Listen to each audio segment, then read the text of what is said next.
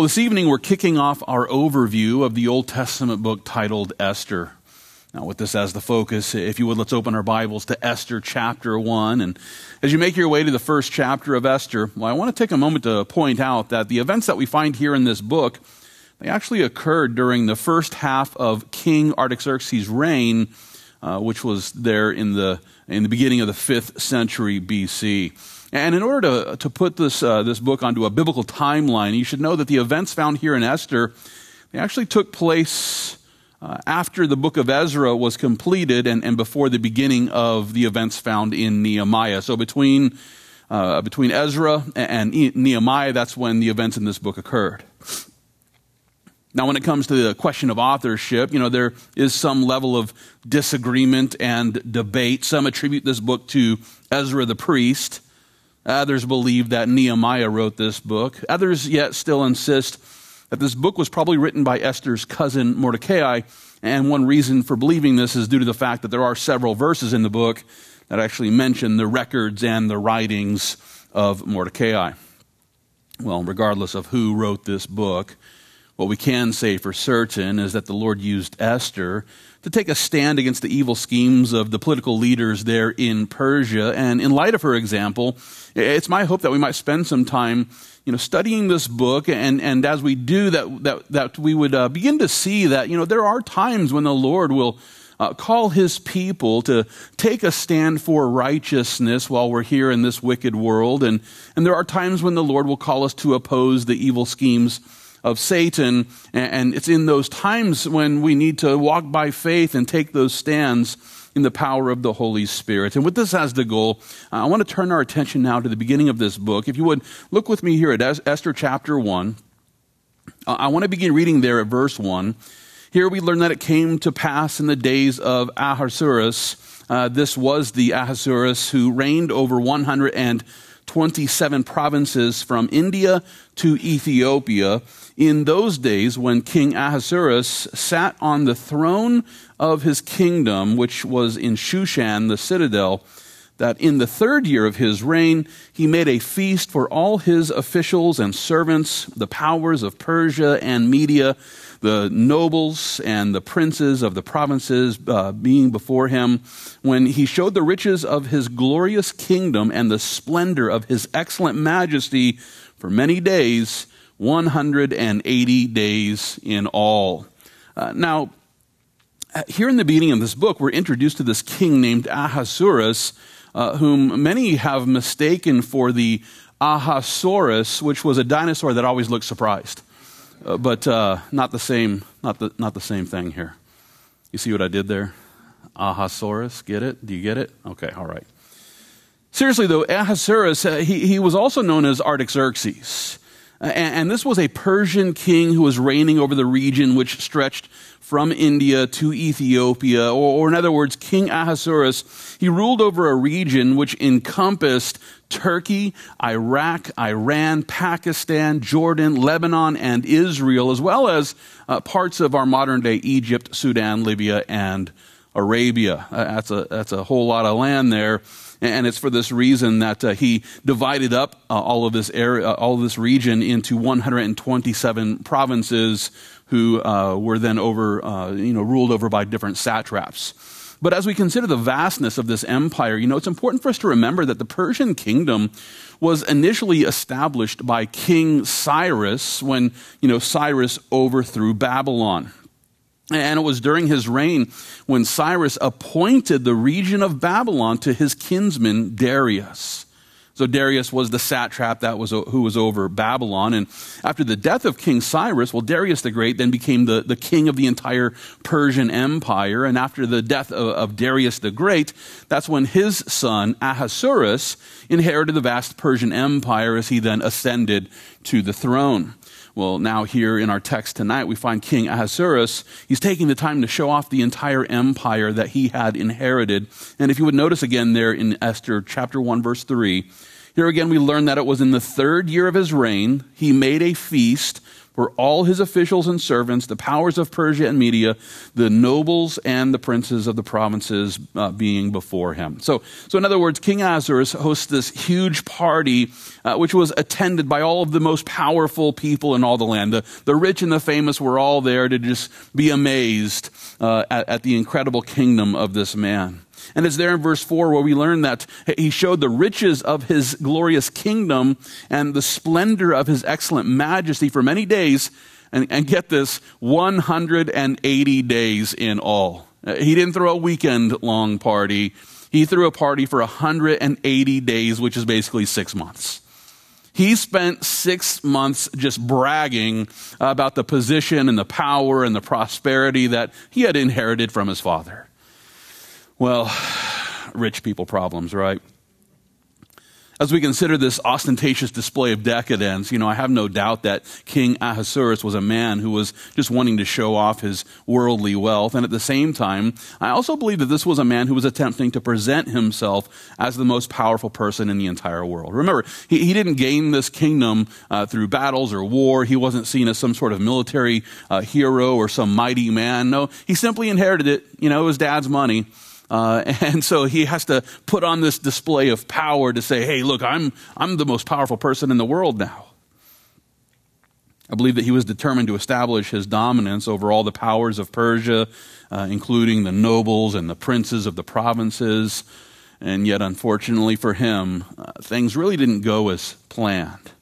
Now, with this as the focus, I want to consider how King Ahasuerus ended up being humiliated by his wife, the queen. And so let's turn our attention back to the first chapter of this book. If you would look with me there, beginning at verse 5, here we read, "And when these days were completed," that's speaking of the 180 days of partying. So when these days were completed, the king made a feast lasting 7 days for all the people who were present in Shushan the citadel, from great to small, in the court of the garden of the king's palace.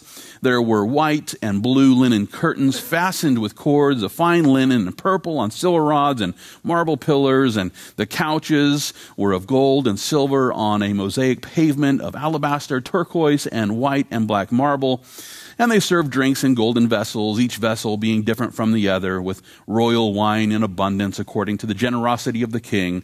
In accordance with the law, the drinking was not compulsory, for so the king had ordered all the officers of his household that they should do according to each man's pleasure. Queen Vashti also made a feast for the women in the royal palace, which belonged to King Ahasuerus. Okay, so after 6 months of bragging, this king then decides to host this 7-day feast, which included everyone who was there in Shushan. And as we consider, the description of the decadence, you know that there was a whole lot of money that went into this party. And while all of the men were having a good time there in the court of the garden of the king's palace, well, we also learned that the women of Shushan were in the royal palace where they were enjoying another feast, which was being hosted here by Queen Vashti. Now, you might be interested to know here that Queen Vashti was believed to be the orphan daughter of the Babylonian king Belshazzar. And according to an account that's found in the Haggadah, Belshazzar was actually killed during a feast when some huge candelabrum fell and cracked his cranium open. And as a result, King Darius then took pity on Belshazzar's orphaned daughter Vashti, and he eventually arranged her marriage to his own son, Ahasuerus. Now, if this is the case, then Queen Vashti was actually the daughter of the Babylonian king Belshazzar, and at the same time, this would also have made her the granddaughter of King Nebuchadnezzar II. Well, with that being the case, we shouldn't be surprised to learn that Vashti refused to be treated like a trophy wife of some Persian king. And to prove my point, let's continue to consider the events that unfolded during this 7-day feast, which was hosted by King Ahasuerus. If you would, let's pick up our study of Esther chapter 1. We'll begin reading there at verse 10. Here we learn that it was on the 7th day, when the heart of the king was merry with wine, he commanded Mehuman, Biztha, Harbona, Bigtha, Abagtha, Zethar, and Carcass, 7 eunuchs who served in the presence of King Ahasuerus, to bring Queen Vashti before the king, wearing her royal crown, in order to show her beauty to the people and the officials, for she was beautiful to behold. But Queen Vashti refused to come at the king's command brought by his eunuchs. Therefore the king was furious, and his anger burned within him. Here in these verses, we find King Ahasuerus. He was merry with wine, which was just a very polite way of saying he was drunk. This guy was drunk, and in this state of intoxication, he decided that, well, this would be the right time at the end of the feast to brag about his beautiful wife. And so he decided that he was going to parade her around, with the crown on, like she was some sort of trophy. And while he imagined that this would be just like the final proof of his power, that he had Belshazzar's daughter for his wife, well, rather than accomplishing this dream idea, he was immediately humiliated when Queen Vashti refused to come at the king's command. According to one Midrashic tradition, Queen Vashti actually sent a message to her husband, which included the following statement: "You were father's steward. My father Belshazzar would drink wine in the measure of 1,000 men and would not be inebriated, while you act the fool from the wine of a single man." That's a pretty sick burn. But anyway, so this tradition, if this tradition is true, then Vashti not only questioned his royal position by saying, "Hey, you were the steward of my father when he was the king, and now you think you're all hot." But then she goes on to question his manhood by mocking his inability to hold his alcohol. As a result, well, it's no wonder that the king was furious and his anger burned within him. He was enraged. And then, on top of that, he was drunk. And as we consider this marital conflict that was occurring here, I just want to take a moment to point out that alcohol is actually one of the leading reasons that couples file for divorce in the United States. There's a huge number of divorces. It's one of the leading reasons that couples file for divorce. And according to one report, the chances of divorce nearly triple when alcohol abuse is present in the home. In the homes where alcohol is being abused, the chance of divorce nearly triples. And one reason why is because intoxicated people tend to say things that shouldn't be said. And they tend to do things that they wouldn't have done had they been sober. I want to consider how King Solomon put it in Proverbs chapter 20. It's verse 1 where he declares, "Wine is a mocker, strong drink is a brawler, and whoever is led astray by it is not wise." In other words, those who are drunk with alcoholic wine are making a mockery of themselves. And the reason why I qualify and say alcoholic wine is because the word wine speaks of any drink that comes from the fruit of the grape. So, grape juice, you can look at the Bible and there's many verses about wine, and all it's talking about is grape juice. So, the word wine, it encompasses a lot of different drinks that come from grapes. But in this case, we're talking about alcoholic wine. In this context, he's talking about alcoholic wine is a mocker. He doesn't say drunkenness is a mocker. He says that the wine itself is the mocker, and strong drink or liquor is the brawler. And those who are drunk with alcoholic wine, they make a mockery of themselves. If you've ever seen a person who is just completely intoxicated, they're just making a mockery of themselves. Those who are intoxicated with liquor are foolishly asking for a fight. That being the case, it's no wonder that alcohol has destroyed as many marriages as it has. Now, I realize that there's no biblical prohibition against having a glass of wine with dinner or having, a beer with the boys, so immediately when you start talking about alcohol, there's those in the church who are just quick to say, "Well, the Bible doesn't ever say." Calm down. Calm down. No, I'm not trying to upset you. But listen, the Bible is filled with scriptures that encourage us to be sober. You can't deny that. For example, it's in Titus chapter 2 where Paul instructs Pastor Titus to realize that older men should be sober. And in the same chapter, he also declares, exhort the young men to be sober-minded. Paul encouraged sobriety. And so did Peter. It's in 1 Peter chapter 1 where the Apostle Peter encourages every Christian to gird up the loins of their mind and be sober. In the 4th chapter of his first epistle, Peter also declares this. He says, we have spent enough of our past lifetime in doing the will of the Gentiles when we walked in lewdness, lusts, drunkenness, revelries, drinking parties, and abominable idolatries.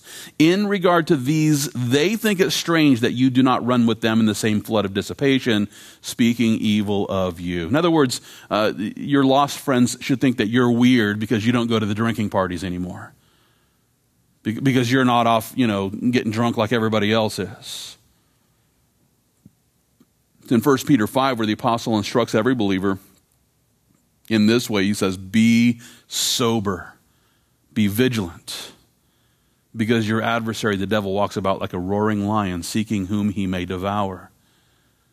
And Christian, I'm here to tell you that those who continue drinking and crossing over that border from sobriety to intoxication, you're easy pickings for the devil. Why would we put ourselves in that kind of position? I like the way that Paul explained it in 1 Thessalonians chapter 5, where he declares, you are all sons of light and sons of the day.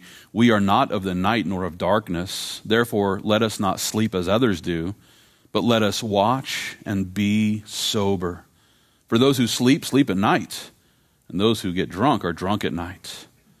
But let us who are of the day be sober, putting on the breastplate of faith and love, and as a helmet, the hope of salvation. In other words, listen, the nighttime should be the time that we're sleeping, not out drinking. As far as the Christian life goes, nighttime is for sleeping. But in the world, nighttime's for drinking. Nighttime's for getting drunk. And Paul is speaking to the Christians in Thessalonica saying, rather than living like the drunkards who are out at night getting drunk, let's be home asleep at night and be sober during the day so that we can walk properly as we walk with the Lord, in faith according to his perfect love. Now listen, I get it. There might be some here saying, well, I've got the liberty to drink. Listen, I had the liberty to drink before I became a Christian. Coming to faith in Jesus Christ has given me the liberty to now not drink. I used to have to drink. I needed to get, intoxicated and high, in order to just, cope with life. That was my life before Jesus. Now in Jesus, I'm liberated from needing those things. You might still say, well, I've got liberty to, have wine with the winos or a few beers with the boys, that sort of thing. All right. I invite you to consider the encouragement that Paul presented in Galatians chapter 5. It's verse 13 where he declares this. He says, for you, brethren, have been called to liberty, only do not use liberty as an opportunity for the flesh, but through love serve one another. In other words, listen, our liberty in the Lord should lead us to set aside our own agenda so that we can begin to serve one another here within our fellowship of faith. So if your whole argument is, well, I've got liberty to, okay, but how are we supposed to use our liberty in the Lord? By serving one another. Rather than fighting for the right to party like the Beastie Boys, we have to be protecting our relationships by becoming sober-minded saints who are serving our Savior. With this as the goal, let's turn our attention back to the alcohol-fueled marital conflict that we find here in Esther chapter 1. If you will, let's pick up our study beginning at verse 13. Here we learn that the king said to the wise men who understood the times, for this was the king's manner toward all who knew law and justice, those closest to him being Karshina, Shethar, Admatha, Tarshish, Merish, Marcina, and Memucan, the 7 princes of Persia and Media who had access to the king's presence and who ranked highest in the kingdom. What shall we do to Queen Vashti according to the law? Because she did not obey the command of King Ahasuerus brought to her by the eunuchs. Now, as we consider this situation and as we consider this question, it's important to understand that the rulers of the Persian Empire would actually claim the title King of Kings. That's how they viewed themselves. The kings of Persia saw themselves as being the King of Kings, and we recognize that that's just false. Our God is the King of Kings. Jesus Christ is King of Kings and Lord of Lords. But that's how they saw themselves, ultimate sovereignty and supremacy. And not only that, but then they also demanded total obedience from anyone under their kingdom, and this included their wives. And with that being the case, the people of Persia dared not reject a royal summons. When the king said, "Come," you come.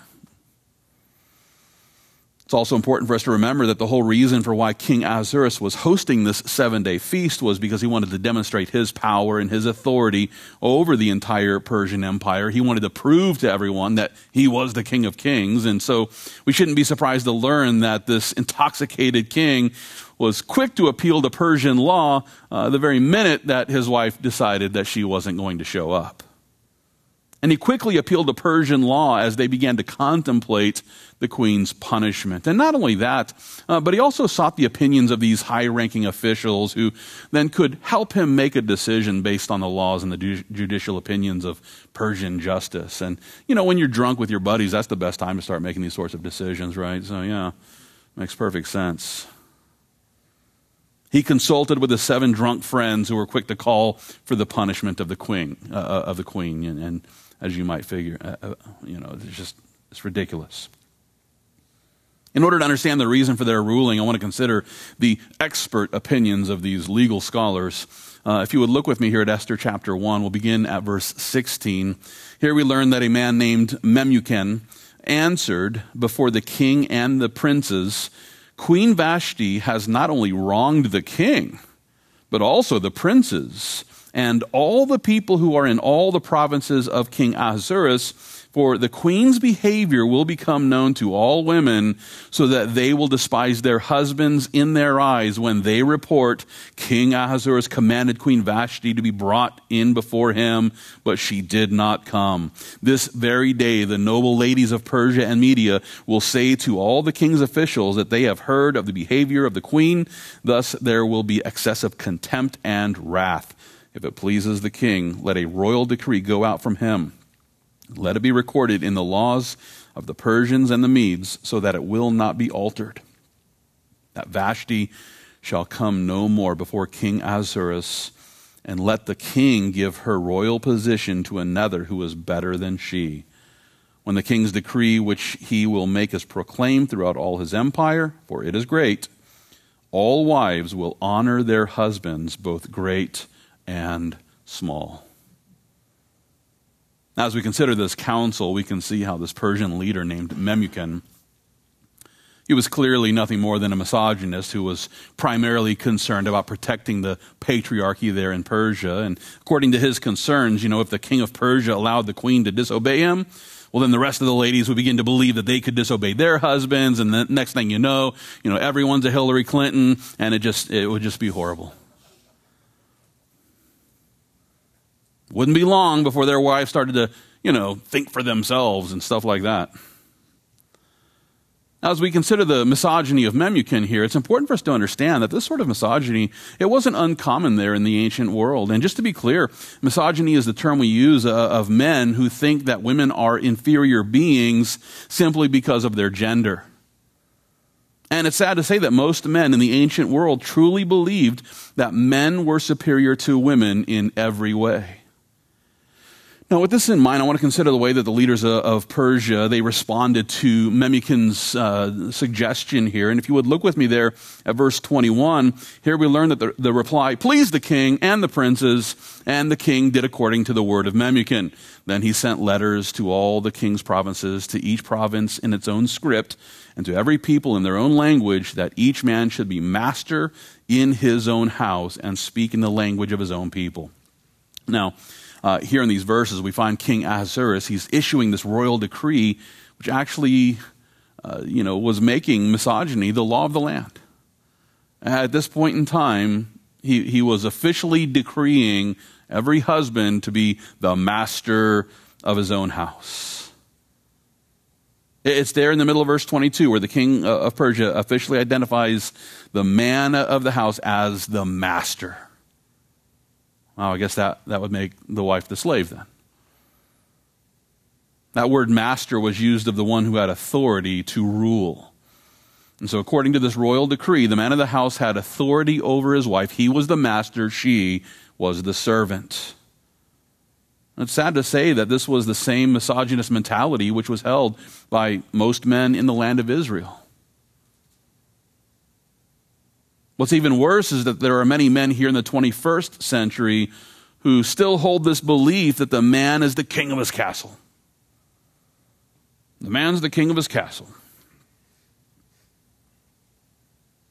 And listen, there are men in the church who believe that their misogyny is actually supported by the scriptures. And so they think they're the king of the castle, and then they'll go and appeal to certain Bible verses that they take out of context and try to make it fit. Please trust me when I tell you that the Lord Jesus is not impressed with men who try to rule over their wives as if they're the master of the house and their wife is just the servant. To prove my point, I want to take a moment to remind you about the way that Jesus described marriage in Matthew chapter 19. It's here in Matthew 19 where Christ Jesus quotes a passage from Genesis chapter 2. And this is what he says. He says, "A man shall leave his father and mother and be joined to his wife, and the two shall become one flesh. So then they are no longer two, but one flesh. Therefore, what God has joined together, let not man separate." In other words, according to God's design for marriage, and again, he's quoting this from Genesis chapter 2, which is to say that this was God's original design for marriage.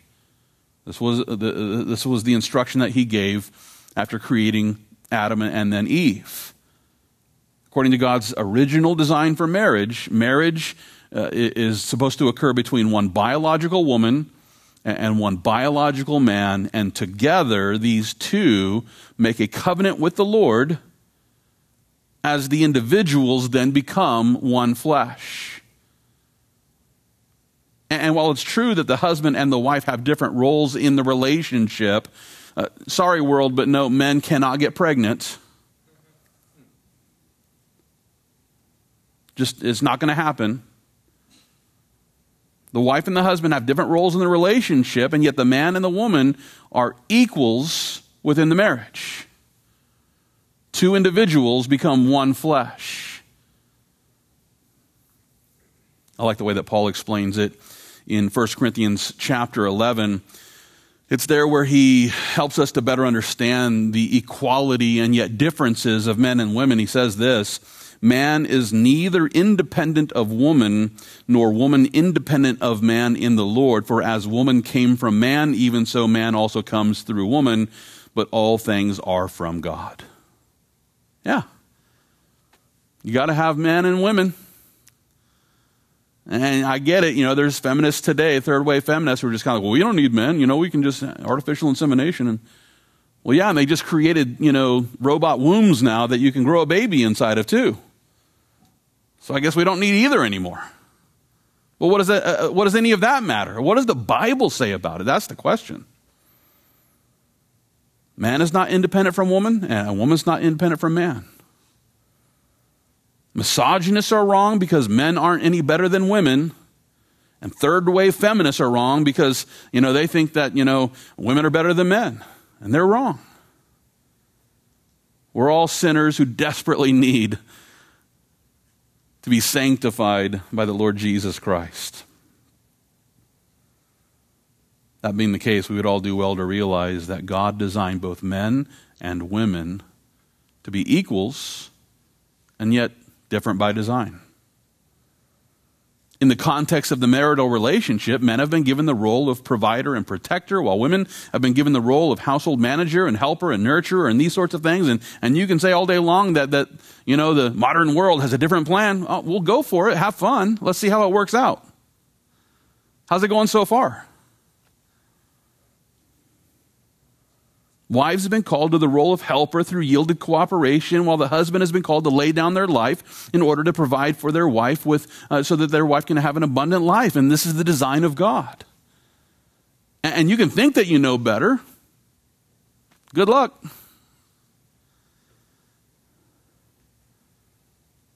And while it's true that the husband has been called the head of the family, it's not to say that he's the master of the wife. That's not what it means.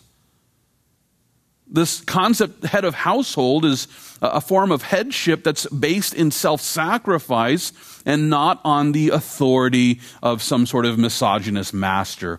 I think that Paul put it best in Ephesians chapter 5. It's verse 28 where he says this. He says, husbands ought to love their own wives as their own bodies. He who loves his wife loves himself. For no one ever hated his own flesh, but nourishes and cherishes it, just as the Lord does the church. Husbands, please hear me when I tell you that we haven't been called to become the masters of our homes. Instead, the husband has been called to become the servant of their spouse. We've been called to sacrificially set aside our agenda so that we can nourish and cherish our better half. In order to grasp the concept of this sort of sacrificial leadership, I want to consider the way that the Lord put it in Matthew chapter 20. It's there in Matthew 20 where Jesus says this. He says, you know that the rulers of the Gentiles lord it over them. That's exactly what King Ahasuerus was doing. He was lording it over his wife Vashti. And Jesus says, you know that the rulers of the Gentiles lord it over them, and those who are great exercise authority over them. Yet it shall not be so among you. But whoever desires to become great among you, let him be your servant. And whoever desires to be first among you, let him be your slave. Just as the Son of Man did not come to be served, but to serve, and to give his life a ransom for many. Christian, listen, the best example of sacrificial leadership can be seen there on the cross of Christ, where Jesus laid down his life for the salvation of his bride, the church. Jesus died to self for the abundant life of his bride. And in light of his example, we have a much better understanding of what Paul meant in Ephesians 5 verse 25, where he declares, husbands, love your wives just as Christ also loved the church and gave himself for her. How should the husband be the head of the home? By following in the footsteps of Jesus, laying down our lives so that we can become the servants of our spouse. Rather than attempting to exercise authority like a man who thinks that he's the master of his home and his wife has never had a cogent thought in her life. No, the Christian husband has been called to serve their spouse so that we can love them with sacrificial love. At the same time, wives, the Lord is calling you to yield in cooperation, just like the church who ought to obey Christ Jesus. And while it's not the husband's job, men, listen, it's not the husband's job to force this cooperation. Every Christian wife would do well to recognize that God's design for marriage always works better than any marital reinvention that humans can come up with. Proof of my point? Just look at divorce stats today. How's it working? Not very well. We would do well to start realizing that we don't know better than God. And we're not going to be able to create some better idea of marriage than what God has already given us. Therefore, we would just do well to submit ourselves to the way God designed it to be.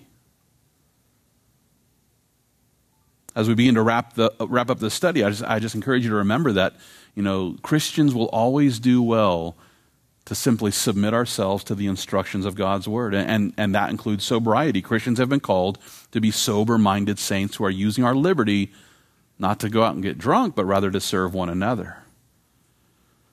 Rather than living the rest of our lives under the influence of the wrong spirits, let's become those believers who are filled with the Holy Spirit as we serve the Lord.